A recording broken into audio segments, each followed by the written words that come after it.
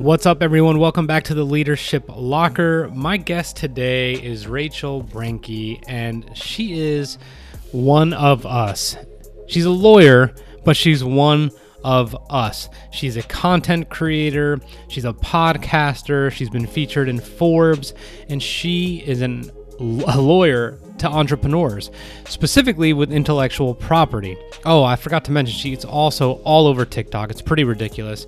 But I found her on Twitter and needed to make sure I got her on the podcast because, as you all know, at some point you will need legal help, whether it's forming the right entity, whether it's for employee contracts, whether it's for terms and conditions in your proposal. She brings it. It's incredibly useful information. Do not skimp on this episode whatsoever, and definitely let me know your thoughts. And this episode is brought to you by Rich Cardona Media, where we film, edit, and distribute social media content for you. So you don't have to do anything. We have a very specific emphasis on LinkedIn, which is where I built the back of this business. So definitely reach out if you want to inquire. Eliza, E-L-I-Z-A, at richcardonamedia.com, or Rich, me, Rich at richcardonamedia.com, and we can have a chat. Thank you, everyone, for all your support, and here we go. The first thing we absolutely need to cover is the fact that you know entrepreneurs very well because you are one yourself. And because you help entrepreneurs in a place that we need your help desperately, but you also are one, how would you describe the life of an entrepreneur if you can do so?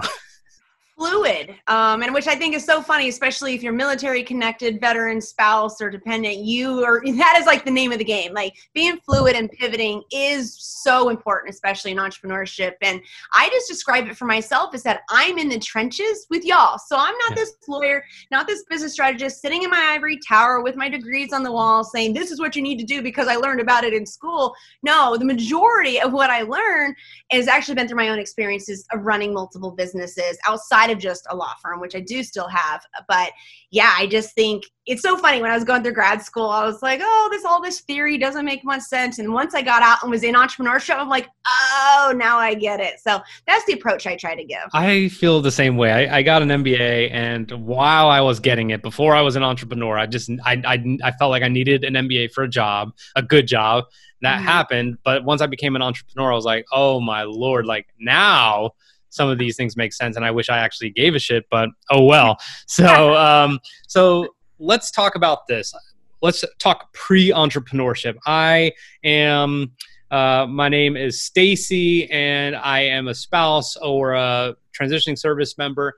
I have had this idea to make dog Disneyland, or I'm just trying to think of something random. You just like targeted all my favorite things, Disney and dogs, and throwing coffee, and we're there, or potential claims and all that sort of stuff. So we got the liability aspect, but the other side of it, which I really love because I dig in really deep in intellectual property, is the development and protection of the brand. Well, obviously, we're going to have all these other ideas, Stacy, before we can even get to that step. You're going to have to tell me what the product is. You need to look at how you're going to source it, because you don't want to invest all this time and money in setting up a company or setting up an entity like an LLC or a corporation, and then all this money in trying to trademark or potentially patent if you have a specific product, and then realize there's not an opportunity in the market. So that's why we start with all of that first, the business planning. And like I said, it doesn't have to be like a crazy plan. Simply, you tell me Doggy Disneyland, I'm going to ask questions, or you can present to me, here's the plan, here's the products, here's what the offerings are going to be. Boom. And then once you get to that point, that's when you really should start looking at the legal stuff, because you don't want to launch and then talk to legal. One of the top things that we see many entrepreneurs do, many, it's not just confined to those military connected, besides the liability aspect, they just choose a name.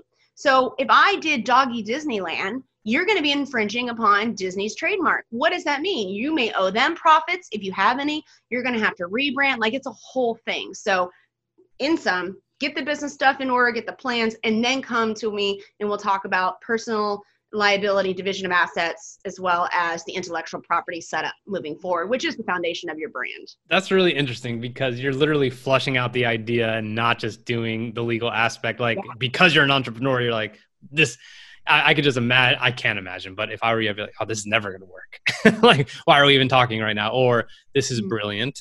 That's just interesting aspect. You mentioned an LLC versus a corporation, and there's nonprofits. There's all kinds of things out there. Let's just assume there's business owners who are future business owners who want to start a new t-shirt company, a new, I'm going to stick with dogs, dog walking service, anything like that. How do you even know? How do you guide people through that to where they understand what the different potential business ownership pieces look like? So often, just like what we talked about, I need to know like what your plans are, what you're going to do. Are you going to have a spouse or a partner involved? Do you long-term want to have investors? Do you want to one day sell it off and all of this? And, there's three main structures. You talk about nonprofit, but I'm really thinking more for-profit entrepreneurship. Sure. Aspirations right now. So you have a sole proprietor. That's when you don't do anything. And I see a lot of military spouses particularly, or those that are getting ready to transition because they may not have the money or the know-how to even set up an LLC or corporation, but they set up what's called a sole proprietorship, whether you even realize it, just by acting in business, putting up that Disney daycare or whatever, or a t-shirt shop. And we talked about a little bit ago, potential personal liability. Think of it like a bucket. You have one bucket when you're a sole proprietorship, all your personal assets, all your business assets, and all your spouse's assets and everything are in there as well.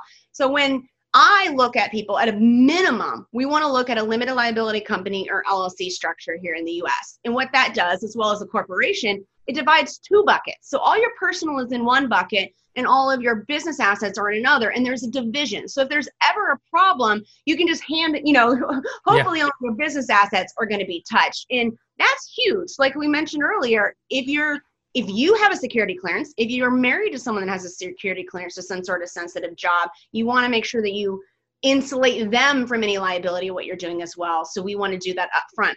LLCs are one of the most common, especially in working with solo entrepreneur types. You don't really anticipate on having partners or investors. If you do have that long-term plan, I would look towards a corporation structure. It's a little bit more administrative work and a little bit more expensive, but it, again, goes right back to what we talked about. It's going to be all about what your long-term plan is, but it's important to note, don't feel like, oh my God, I don't know what to choose. I don't know what my plan is. We can always change it. That's what I'm for. That's what business lawyers are for. So even if you get into the quote unquote wrong one, we can always adjust it in the future.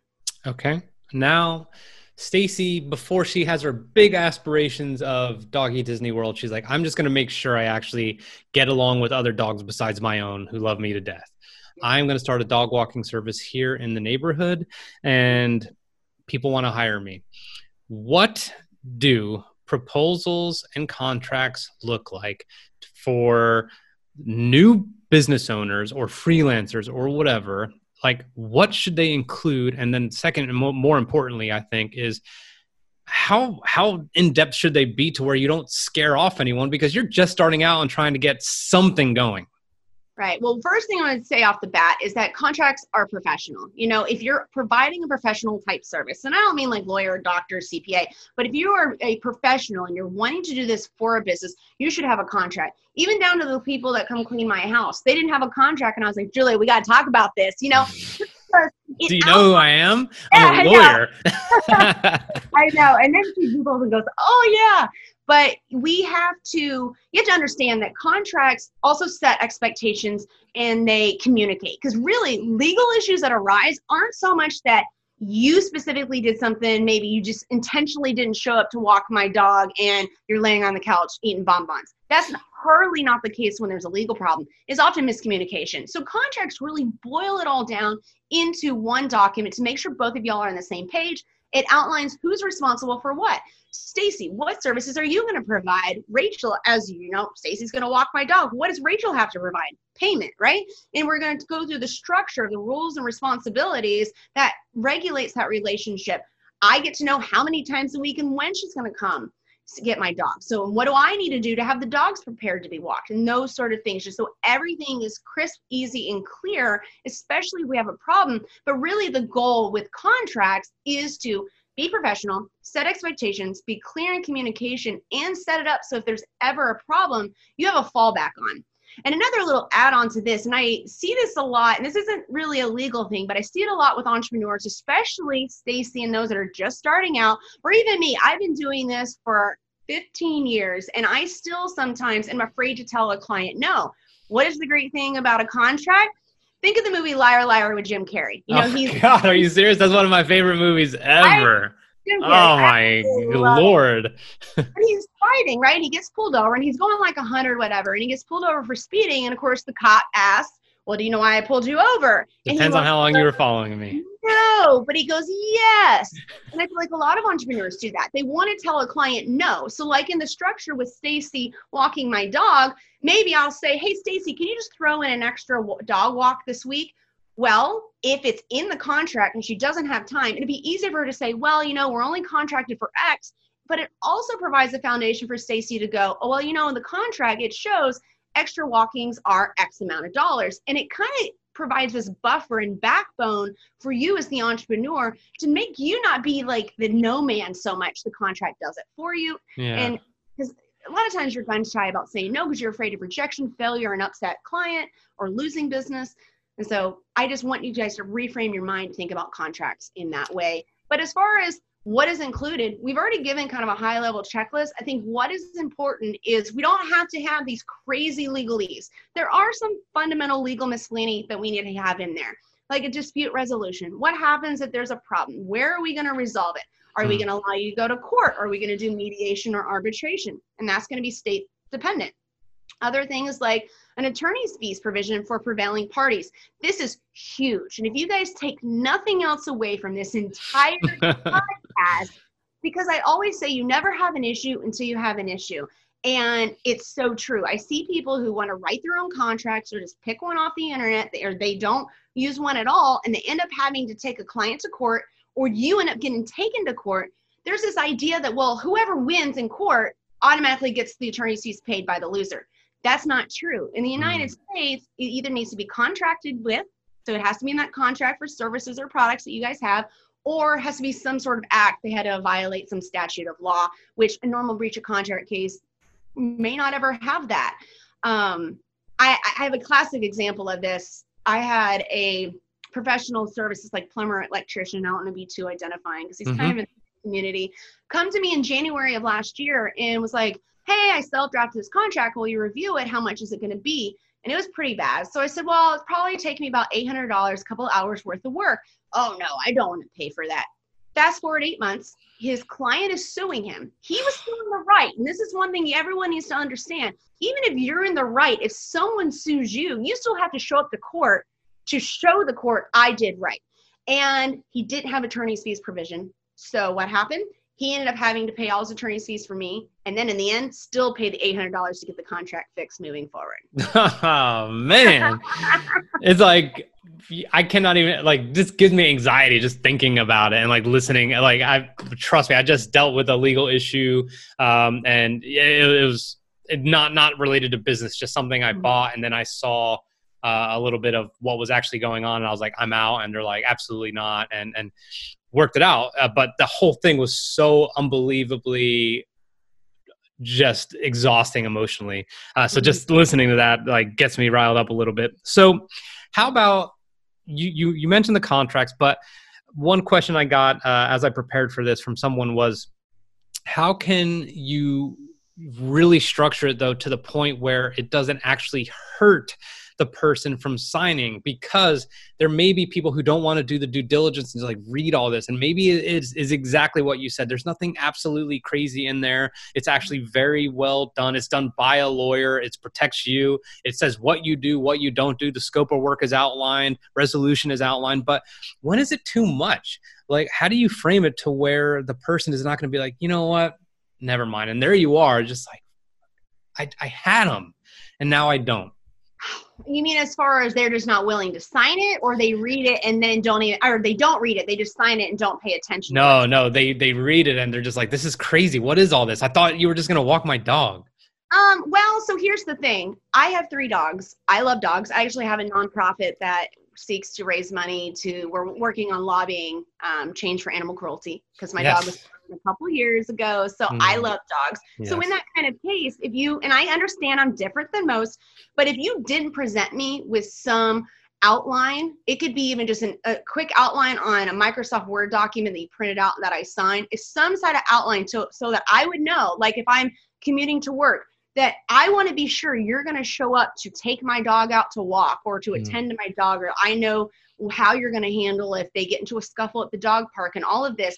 I'm not going to hire you. And so I also like contracts in that they are qualifiers for what type of client or customer do you want to have. And it's going to depend upon who that ideal avatar is. You know, if you're catering to those that is high volume, low dollar, but it's a lot more removed from liability, you may not need this much or any really in a contract. You know, if I have an online t-shirt store, there's probably not a lot of liability there. But if you're coming and taking care of my baby a couple times a day, walking him, I want to be secure to know that he's being taken care of, because I'm not going to know until I come home that night and he'll have been inside all day and that sort of thing. And I need to know if something happens to him, do I have recourse against you?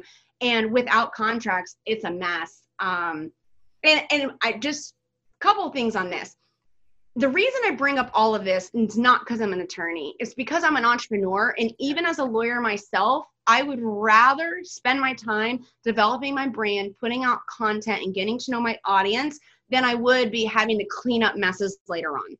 That example of that guy that I gave you, he is the president of the company. He had to spend so many hours with me, which is fine, right? But had to spend so many hours with me on the phone and preparing for court and becoming an expert witness for himself and all of this, rather than working on the marketing aspect of his business. And it's all about prevention. That's the biggest thing here, is we're trying to prevent issues as much as possible. So if you sit down though, and you see that, all right, I have this contract, I'm pretty good with it, but maybe my ideal, or maybe my customer or client doesn't want to sign it, don't just automatically go, well, I heard Rachel on Rich's podcast and she said use it as a qualifier.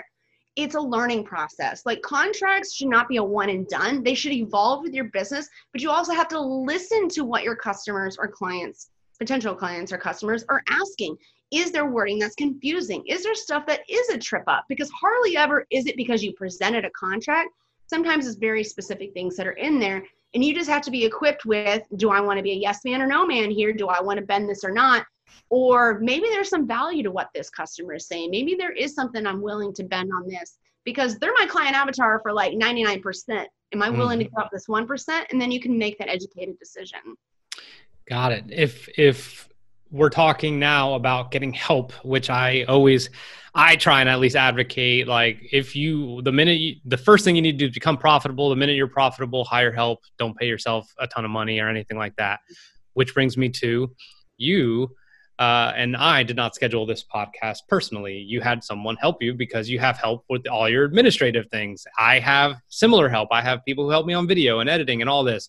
So whether they're an employee, 1099, whatever it may be, can you please talk to me about terms and conditions for those? Because again, especially on the freelance side, it can be very easy. Like, hey, I need you for 10 hours a week.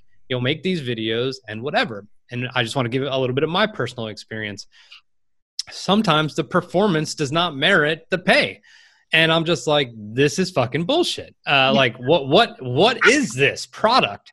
And then that person has to go back and get up to speed, or I have to spend more time coaching them. And then I'm just like, this is actually a waste of money. And no, I can't pay you for those hours. At least in my head, I think that. So what guidance do you have in terms of terms and conditions for someone who's going to help you, whether they're 1099 or employee or whatever it may be? What should be outlined specifically as a new entrepreneur? Right. And so, and this is a hard conversation. I feel like we could almost do an entire podcast on this alone. So I'll just kind of give the high level. If you guys have further questions, please feel free to reach out. I'm active on Twitter. I can get you resources, etc. But it's not enough just to call someone an employee or an independent contractor. It's how you treat them. And the IRS has a test, and all states have also adopted this. It's more of like control, right? It's not as simply me saying, okay, Rich, I'm giving you a 1099 so you work for me. But if I sit here and dictate to you every single day what time you have to show up, what you have to wear, when you have to work, how you're going to do it, like super controlled, you're more likely going to be considered an employee. And this is, if you guys have seen the big mess that happened this year in 2020 for California, they're trying to protect these freelancers from being abused and used like employees. So just make sure that you're statusing them correctly, and watch if they come to you as a 1099 upfront, but then you start giving them more responsibility and have more control. You need to do your own internal evals or talk to your attorney and say, okay, is it time for me to transfer them to an employee? Because you don't want an issue to happen, because you never have an issue, so you have an issue. And if you haven't been paying the right taxes, if you haven't given the right benefits to that freelancer, and it is found in the end that they're actually an employee because you have so much control under this control factor test, you could get a lot of trouble with the state, back taxes, all this thing, right? So identifying the status is the first thing. Yep. Next, obviously, is going to be contracts, terms, and conditions. No matter if they're an employee or an independent contractor, for me, I think you need to have a main services agreement that outlines the basics. What are they going to do? How are they going to get compensated? Whether, like on a 1099, is it by job? You know, like, for example, what the situation you're talking about is often what I recommend to people in the very beginning is don't pay someone hourly until you know the quality of their product. So tell them this job's going to be X amount, because no matter how many hours it takes them to do that and how many revisions, which should be in the services contract, they have to keep going back to that, and it helps to manage your budget a little bit more. If you're looking at hiring someone as a W-2, I would also encourage to have a trial period in there as well. And that's not as clear cut because you still have to pay the salary based on the hours they work. W-2 type employees are super protected. So main services agreement that you're going to have, whether it's with W-2 or 1099. And there's a couple other documents that I think you should have, just because I'm an intellectual property attorney. Yes. I want you guys to protect your brands and your content that you put out there. You probably have a logo. You probably have headshots. You probably have photos you're putting on your Instagram and your website and all of this. And so for me, anybody who works for me, whether they are on Upwork, they're an independent contractor from down the street, or they're a W-2, they all sign what's called an intellectual property acknowledgement, acknowledging that my company owns all of what they created. Because by default, unless they're a W-2 employee, when I still want a CYA, so I go ahead and have that document from W-2s to sign too, 1099s by default own that intellectual property. Let me give you the most classic example. Yeah. Probably logged onto Fiverr or onto Upwork, or had the friend from high school down the street create your logo for you. No contract, no nothing. All you have is a license to use. That logo creator in the United States has all the copyrights and ownership in that design. All you have, unless you contractually agree to it, had a transfer, such as through an intellectual property acknowledgement or in your services contract, it's owned by them. What does that mean? Well, Stacy has created this logo for me. I paid her, great. So I only have a license to use it. I go to get it trademarked. If I try to tell the trademark office, yes, I have all the rights to this logo, that's perjury and fraud on the office, because I don't have all the rights. I only have licensing of use. Second thing, what if Stacy decides she wants to turn around and license that logo to other people? I don't have brand management at that point. And lastly, Stacy could stop me from using the logo at any time, and then I would have to rebrand because she can revoke the license of the logo. Substitute photos, substitute website content, substitute social media content, courses, product labeling, whatever it is. It's a mess. So what's the bottom line? Own it and get it done by contract, and then protect it as much as you can with the tools like copyright and trademark that are available. And so clearly we'll be having a conversation after the podcast. Don't freak out if y'all are like, oh my gosh. But the big thing is, don't rely on Upwork terms. Don't rely on Fiverr terms. Even when I hire someone on Upwork, I clearly put in the job description that they're going to have to sign that. So just to recap real quick, we're going to have the main services agreement. We're going to have an intellectual property acknowledgement. And then for those that are going to have access to like my customer information, that are working intimately in my audience, etc., I want to have confidentiality and non-solicitation. All right, so it's not a non-compete, although it can fall into the non-compete category in some states. It's really just, it's not confining that freelancer who came to work for me from going out and doing the same thing as me, but it's confining them from taking and poaching my list or reaching out to my list of like my clients and such. So they can still go do the business activity. They could turn around and also open up another dog walking service in town, but I'm stopping them from taking my client list that I've cultivated and using that. And then, of course, non-competes are typically confined to W-2 employees. Courts are not a big fan of them. They have to be really narrowly tailored and that specific by state. But if you can do it, get one there. Get one in if you can, because it's another measure of protection. You can always release someone from a non-compete, but you can't have them sign one really after the fact. They're not going to want that. For sure. Where does an NDA fall into that? If someone has been working with me, they've had access to my Google Drive, they know the business model and all these other things, and I don't want them to go discuss it with anyone else. Is that included in there as well? Yeah, so I dropped the term confidentiality. I often don't like to put the term NDA, because here's one of the problems is that when we use these overarching terms, they're not all structured. It's not like in law school, they say your NDA must have these points and that's it. NDAs are all over the place. They can be limited in scope, expanded, etc. So I said confidentiality because we want to gate that. There's trade secrets you're also going to learn by working with me. There's proprietary stuff. There's, like you mentioned, the customer lists and all of that. I said that it's confidential. You could call it a non-disclosure. Typically, for me, NDAs are more of if I'm coming to pitch to you a new product that I want to do, and maybe we can partner up together, and I don't want you releasing it.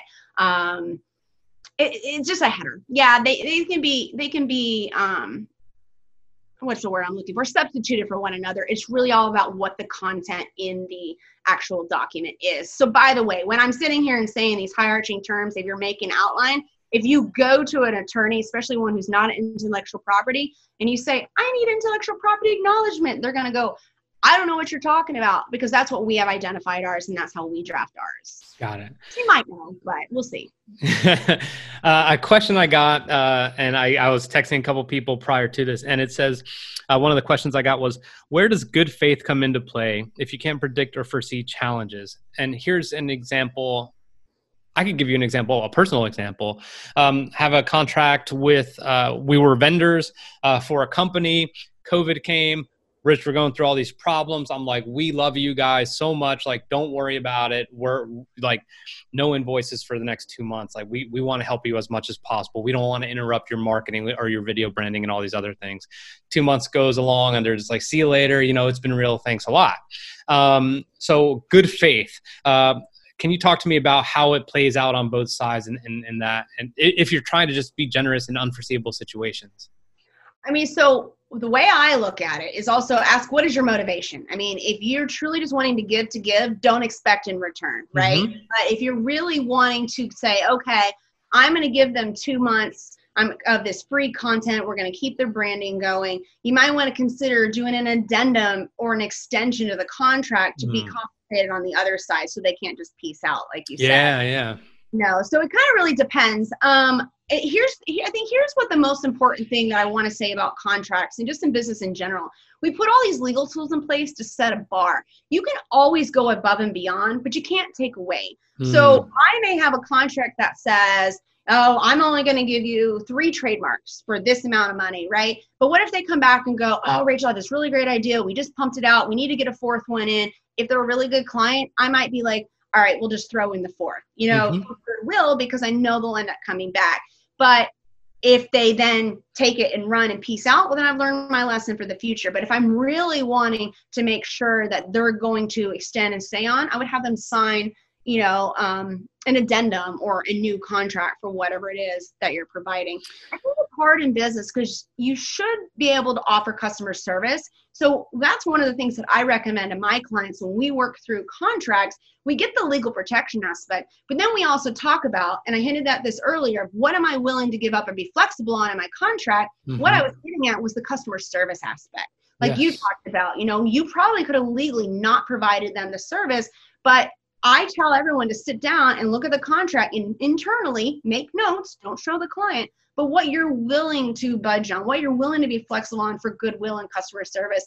But again, if it's something that I'd rather be methodical, nothing wrong with that. If you want to be legally protected, nothing wrong, just get it in writing. Got it.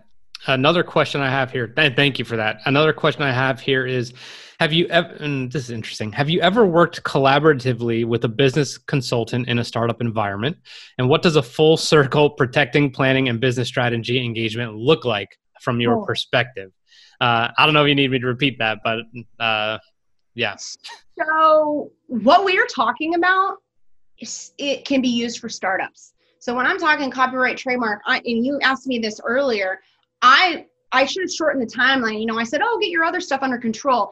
All the legal stuff that you can have taken care of, get that taken care of once you hit market or right when you're about to. Like, don't wait for a year down the line and all of a sudden have a problem, because that's when you're going to spend a lot more time, money, and energy. Mm-hmm. Like I mentioned before, you're going to spend a lot more time talking to me than working on your business. So a full service plan is really a lot of what we talked about here.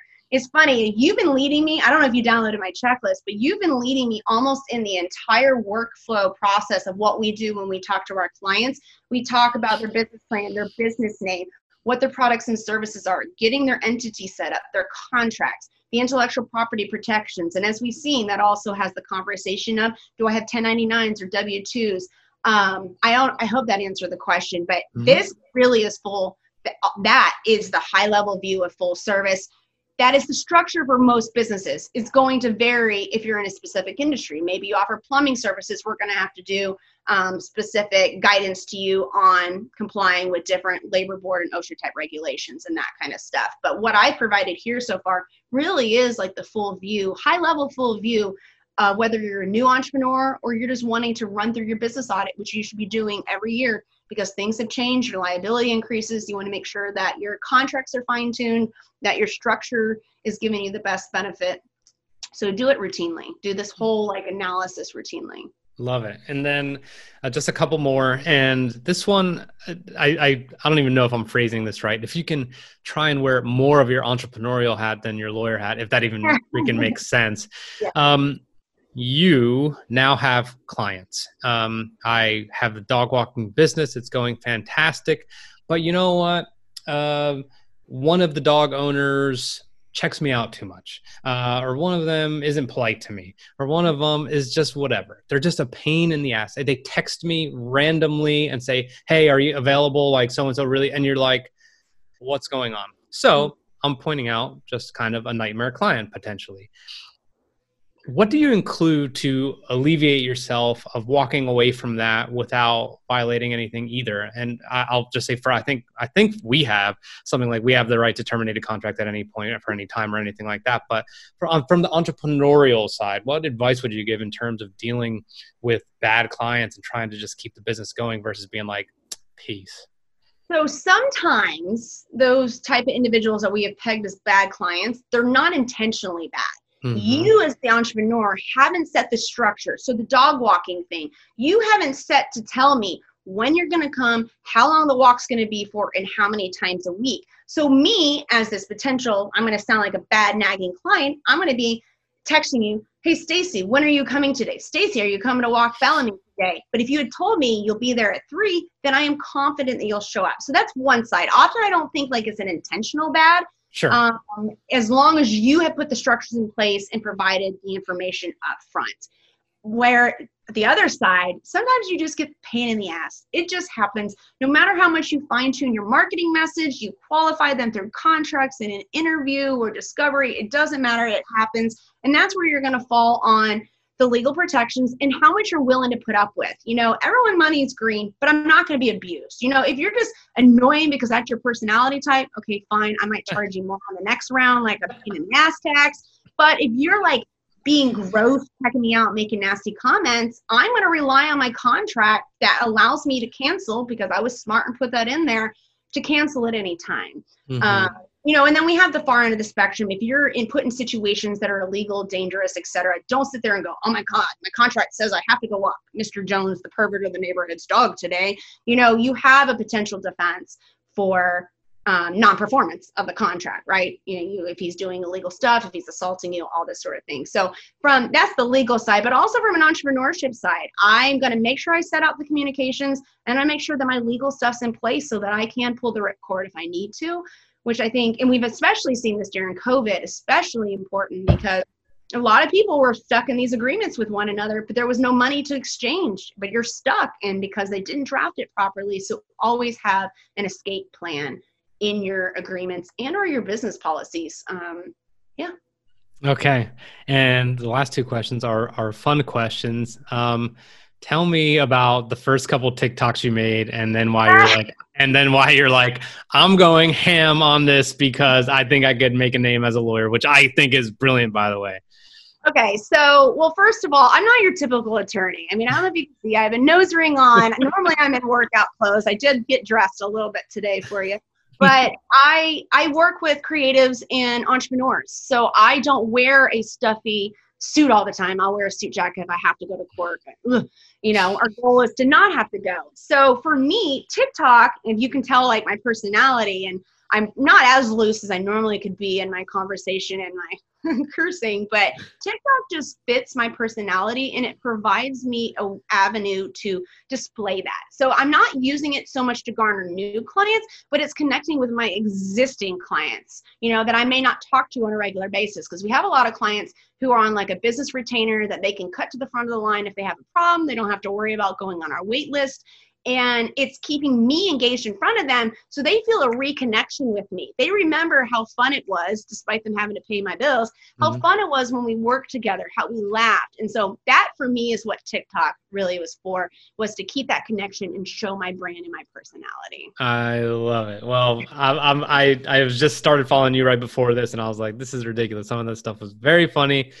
And I also don't want to get sucked back into that platform, although I love it so much. My kids are beside themselves. Like my 15-year-old was like, my friend saw you on TikTok. You got to stop that. And I was like, I'm going to record 2 more TikToks. Yeah, exactly. Like I've seen that so many times. Like my daughter doesn't think I can get more followers, and it's like, look, if you are a teenager somehow listening to this, it's the same thing parents deal with all the time. Whatever we tell you not to do, you're going to do. So same thing here.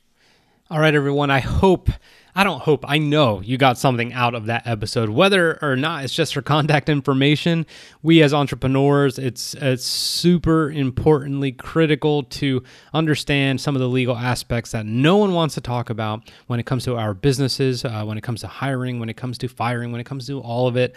So definitely, thank you. I want to thank you for listening. Last month, our podcast had the best month to date.